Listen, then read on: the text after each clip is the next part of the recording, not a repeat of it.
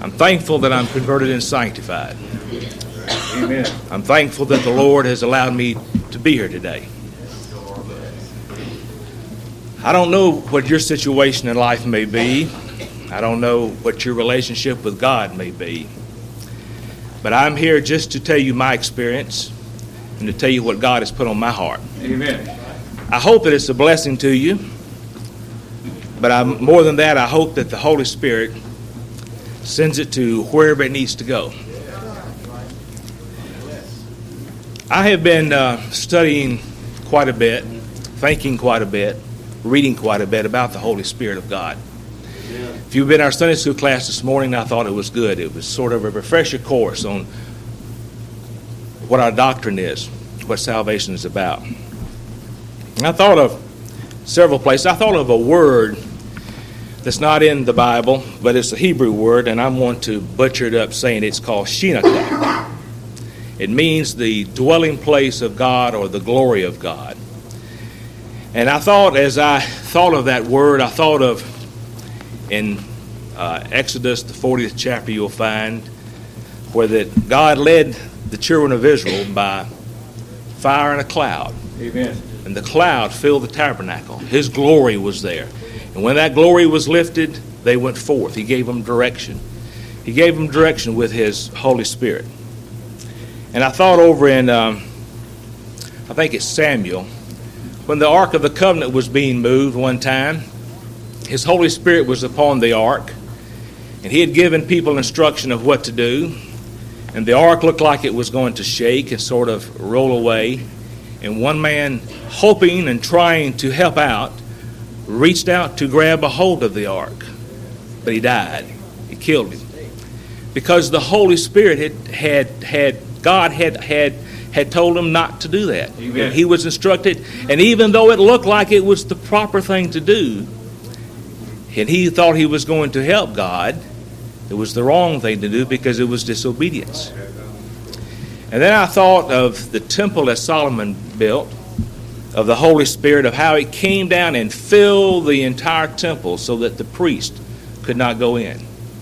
It filled it completely, causing its power to be there. But then I thought of Leviticus in the 16th chapter, and Brother Robert was working around this morning somewhat. I thought of the tabernacle. I thought of the holiest of holies. Amen. And I'll try to speed through my thoughts real quick if I can. But I thought how God had given instructions of how to go into the holiest of holies. There was the ark, there was the mercy seat, and there was the cherubims as they stretched forth their hands over it.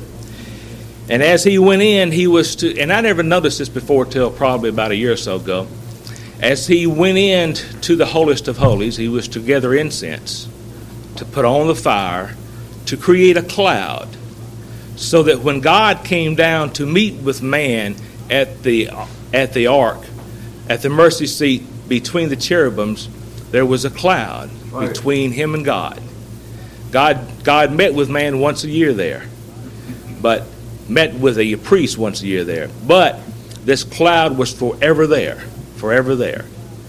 And I thought as we talked about the Old Testament of how that God dwelt with man, how He came and went, how He anointed people, and how He did these things, I thought that God was always around, but mankind always had a rough time finding out where He was at and what He wanted him to do. And I thought, and we're going to be reading in Galatians and Philippians mostly today, if you want to turn there. In the fourth chapter, in about the fourth verse, it says, "But when the fullness of time was come, God sent forth His Son, made of woman, made under the law, to redeem them that were under the law, that we might receive the adoptions of sons. And because ye are sons, God hath sent forth His Spirit into your hearts, crying, Abba, Father." Amen. Now, the doctrine of our church is that that Christ was born. He was born of a virgin. He came as part of God and mankind. And as he lived upon this life, he did the will of God. Amen. Then he was crucified for our sins. He was resurrected. Whenever he was crucified, the veil of the temple was rent in twain from top to bottom, signifying, as we said this morning, that the holiest of holies was open to mankind, that mankind had an entrance to God, and that he could commune with God on an individual basis. And then, as this entrance was made in Acts, we find that first of all, that he was resurrected. And then in Acts, we find that he had sent his Holy Spirit to indwell us as human beings, to have a relationship with him. And we believe that the Holy Spirit is an indwelling spirit. Amen. That it's the second coming. Amen. That it's the resurrection. That it fulfills all of the ordinances that we have. Amen. That we are a spiritual people. And that we live a spiritual life. And that our relationship with God is spiritual. Thank you. And that it does make a difference in our life. In St. John, the 14th chapter, but when the Comforter, which is the Holy Ghost, whom the Father will send in my name, he shall teach you all things, and bring all things to your remembrance, that whatsoever I have said unto you. Peace I leave with you, my peace I give unto you. Not as the world giveth, give I unto you. Let not your heart be troubled, neither let it be afraid. Amen. As I have been thinking, and my thoughts go and come, and I have a lot of thoughts, and I don't know whether I'll be able to even remember all of them or not. But I think of the indwelling of the Holy Spirit into my life, of how it works, how it takes complete control. Amen. You know, we look back through the Old Testament and we begin to look at the power that it had, of how great it was. I begin to wonder, how can I begin to understand what it would do in my life? How can I begin to understand the things that I have just told you? They sort of roll off my tongue, and you accept them, or you don't accept them, and you say, well, that can't be, or this can't be. But the whole crux of everything that we have here is that he has indwelled his Spirit within our life. Amen. If we are sanctified. Once we have been forgiven of our sins and ask him to do away with everything that we have done, that's the first work. The second work is a consecration work. It is an eradication work. It does away with the inward sin that we have in our life that we inherited from Adam, but it also requires us giving our life to him. You know, sometimes we don't think much about that. We think that we just give our life to him, and we go on from there, and it doesn't take much effort after that. But he requires our full attention, day by day, moment by moment. This I say, this is back in Galatians again. This I say then, walk in the Spirit, and ye shall not fulfill the lust of the flesh. What did he say? He said, walk in the Spirit, and ye shall not fulfill the lust of the flesh. Amen. That's a powerful statement. In Romans, Paul said he had a rough time doing that. In the 7th chapter, he said he couldn't do it. He said it was almost impossible for him to be able to live a life like that. Of course, it goes through the rest of the chapter, and he tells you of how that the indwelling of the Holy Spirit within his life changes his life, makes him a new man, Amen. makes him a new creature, changes things completely in his life so that he can, what? Walk in the Spirit and not fulfill the lust of the flesh.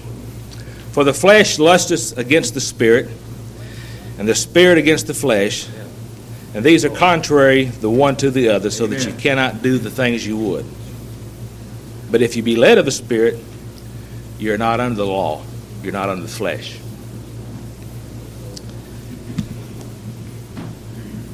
We have to abide, In John, it talks about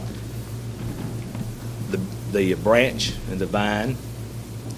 Being a branch, how do we have our root system embedded into what God would have? You know, words fail me to be able to explain to you in words what the Spirit of God can do in your life. Amen. Until you have known what it is, there's a verse that says in a song says, "I wish I could describe the beauty of this paradise, but your eyes are blind, you cannot see." That's right. I can point you to the book, and you can open wide and look. But what you have to do, you have to live holy all the time. You're not going to escape. I'm not going to escape. Right. Without holiness, we don't escape. We can rationalize. We can excuse ourselves, say that we're different, say that we're special. God didn't mean us to be in this situation. He's a loving God. He understands my problem. But what is He telling us? He's telling us to live holy. Amen. All the time. Every day. He tells us to live holy. That's the only way. We can think that we maybe are getting by. We think that we maybe have done good. We've treated our neighbor fairly, and we have tried to love everybody, and we've not done anything that we know that's so immoral or that really doesn't make any difference. It doesn't make any difference Amen. with God.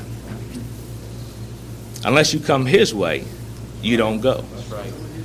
Unless I go His way, I don't go. It doesn't make any difference who we are or where we're at.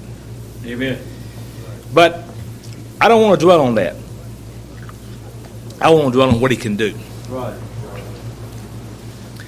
But the fruit of the Spirit is love. This is in Galatians 2.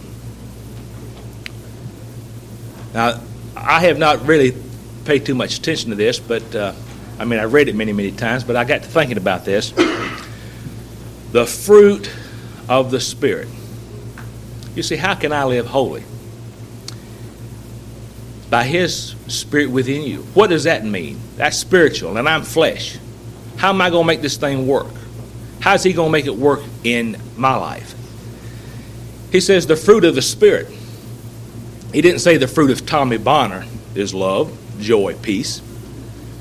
He didn't say that I was going to do these things. He said He was going to do these Amen. things. Right. Right. He was going to do these things through me. What do you mean through me? I'm a vessel. Whenever I consecrate myself and ask Him to come into my life, I give myself to Him, totally, unrestricted. Amen.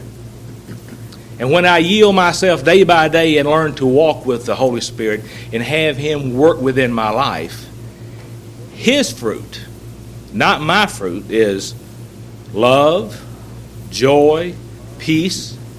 And we read in John just a few minutes ago where He said He would give us peace, not as the world giveth, Right. but something far greater. And I look at the world today, and most of the people that I know have turmoil in their lives. They either have a problem, one of another kind, all of a kind. They have problems. This is, it rains on the just and the unjust. We will have sickness. We will have financial problems. We will have all of these things come upon us. But what He gives us is the peace to live through it, the understanding, to understand what His will is in our life, to be able to accept what He has for us in our life, to be able to cope, to be able to trust Him. That deep, deep, deep peace. Amen. That the world doesn't know about. The kind that when everything that you see has gone wrong around you, the kind when everything is going downhill, that you feel peaceful inside. That you have contentment inside. You may not particularly like what's happening, but you have that deep, deep, settled peace. Amen. That's what the Holy Spirit gives. Long-suffering, gentleness, goodness, faith, meekness, temperance. Against such there is no law. Amen. And they that are Christ have crucified the flesh with the affections and lust. If we live in the Spirit, let us also walk in the Spirit. Those are the fruits that He brings into our life. The fruits that the world can't give. Right. The things that the world have no understanding of. And yet they're seeking them on every hand. In every level of life you see it. Power they seek. Escape they seek. Peace they seek. Everything that they can to satisfy a drive within their life. And they don't know what they're looking for. It's God. It's the Holy Spirit. If we live in the Spirit, let us also walk in the Spirit. And I thought you could say, well, that's well and good, Tom. I understand what you're saying. You say that you get converted and you've forgiven of your sins, and then you ask the Lord to come into your heart and you're sanctified, and He indwells His Holy Spirit within your life, and you're filled, and then the Lord takes over and He walks for you. He said, but you don't understand my circumstances. I have to go out here and I have to deal with certain types of people. I have to make a living. I have to keep a home. I have to do all these things. I don't have time to I have to deal with the reality. You're talking about spiritual things, and I have to deal with reality in life. We're talking about reality in life. Amen. We're talking about something that works. Do you have a conscience? Do you let that conscience guide you in your actions, or do you override it? When you know that you're supposed to be doing something, do you just let it ride? Do you let something else influence your life, or do you let your conscience take hold? A lot of times we like to sear our conscience. We like to rationalize our position. We like to think that, it doesn't matter with us. We're special. We're exceptional. Sometimes when we have the Holy Spirit, if we're not careful, we get to where we act that way. Amen. We just want to do what we want to do. But the Holy Spirit only works when the word I, is removed from the vocabulary.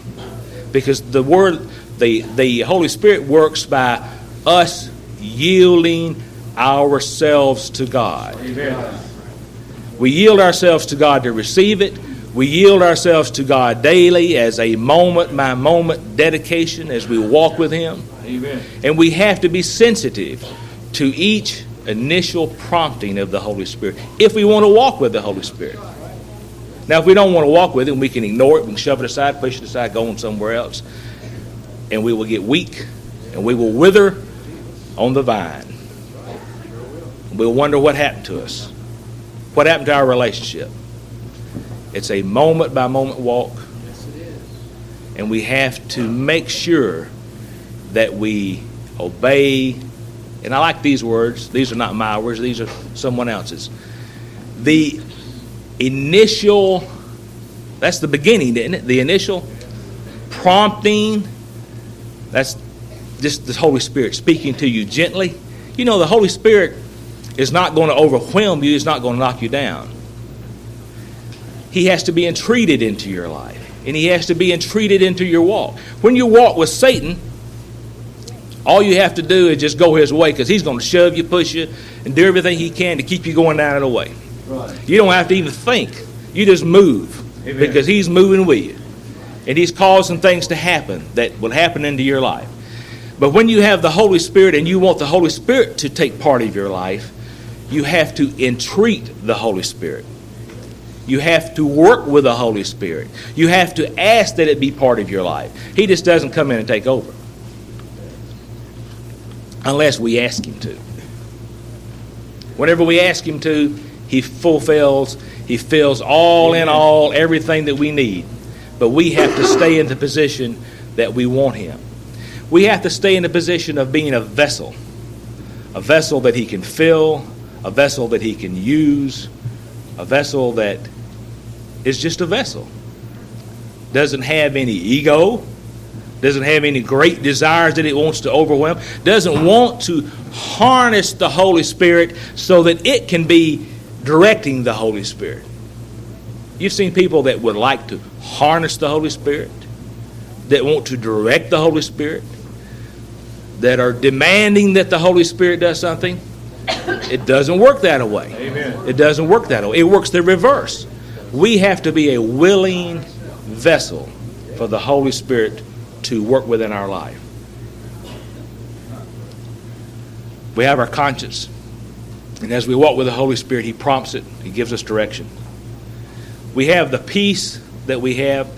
You know, when we make decisions in life, have you ever made decisions and you sort of override something and you say, well, I know this is probably not the best, but I'm going to do it anyway. You're making, what does the Scripture say? He that doubteth is damned if he eat. If you move in the wrong direction, you got problems. Amen. Another way we can look at it is the peace that He brings in our life. Whenever you make a decision and you can lay down on your bed and your decision is peaceful, you don't have any tossing and turning and wonder if I did the right thing and wonder if I did the wrong thing. Whenever that decision is peaceful, that decision is being led by the Holy Spirit. He's giving you that rest. And you have to let the Holy Spirit have His way within your life. Another way we can work with the Holy Spirit is through this. And this is wonderful. The Word. Amen. Of how it fills. Of how it energizes your life. Of how we call it the living Word, because as you read, the Holy Spirit prompts your mind, causes you to understand what He would have you to get out of the verses that you read. And you say, what do you mean by that? I mean, as your life changes and things happen in your life as you go from day to day, get older, different problems occur. You can read the same verse that you read whenever you were young and got so much out of it and got so much help. And that same verse takes on a different meaning in your life.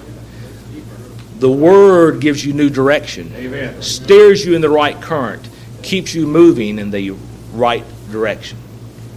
We have our conscience. We have the peace. We have the Word. And through all this mixture we have wisdom that God gives us to walk with Him day by day.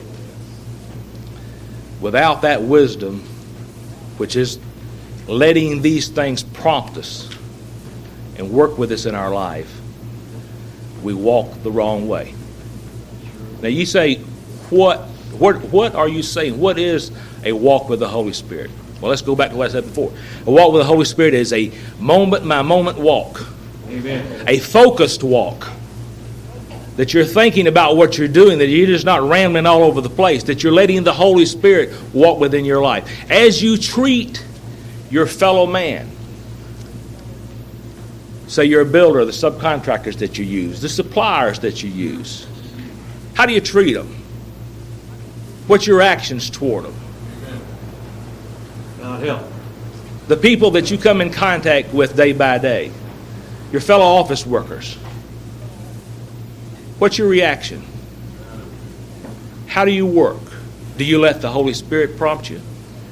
Or do you just let whatever the circumstances may be give you whatever direction that you may go? God is asking that we let Him fill the vessel. Amen. Fill us completely. Work within our life, moment by moment, and that we obey His promptings. And when He does, when He does, and when we do that, He gives us a victorious life. A victorious life over everything that the world possibly could throw at us. Amen. It gives us something that's worth living. A powerful life.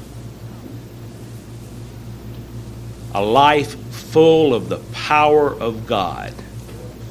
There's no more questioning. There's no more hand-wringing. We moved through life with God. Amen. In Philippians, in the 4th chapter,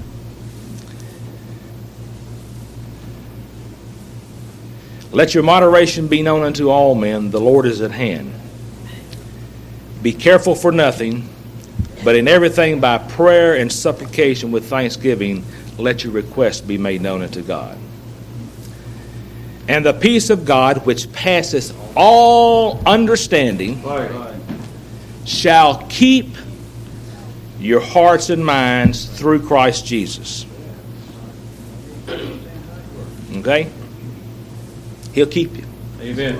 Moment by moment. If we listen to Him and we yield ourselves to Him, and I mean we have to yield ourselves to Him. When we don't, we have problems. Finally, my brethren, we want to yield ourselves. Whatsoever things are true, whatsoever things are true. You know, I thought if you just focused in your life on the true things and let go of the things that didn't matter and let go of the things that you didn't know anything about and let go of the things that are false, of how straight your life would take its course. Amen. Whatsoever things are honest, whatsoever things are just, whatsoever things are pure, whatsoever things are lovely, whatsoever things are of a good report, if there be any virtue, and if there be any praise, think on these things. He's told us how we can walk. Amen. All we have to do is walk. All we have to do is yield ourselves. And then he tells us a few verses down, he says, not that I speak in respect of want, for I have learned that whatsoever state I am, therewith to be content. For I know both how to be abased, and I know how to abound. You know, that's the Holy Spirit. If you get too elevated, He can cause us to be brought down. But you know also, whenever you have a position that may be in authority or may be above somebody else, He don't have to bring us down. We can walk in a level that we are level with everybody else. He can cause us to be there. Amen. And when we're down below everything, He knows how to bring us up. But if we're walking with Him, we don't feel like we have lost everything. We feel level.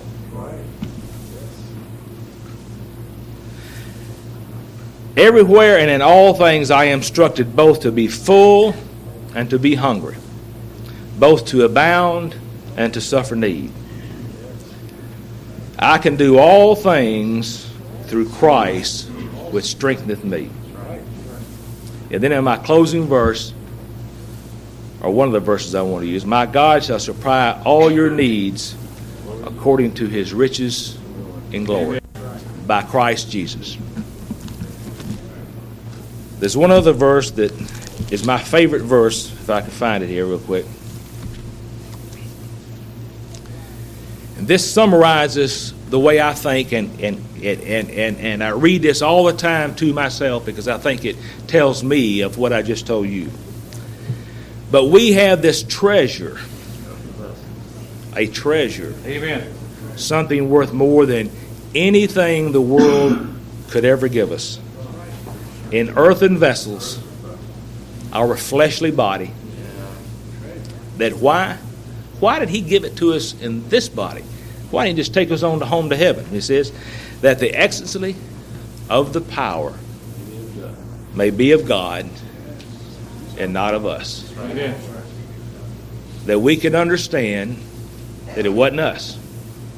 It's not us in any shape, form, or fashion. And if we want to be victorious, it's Him. And He will make us victorious.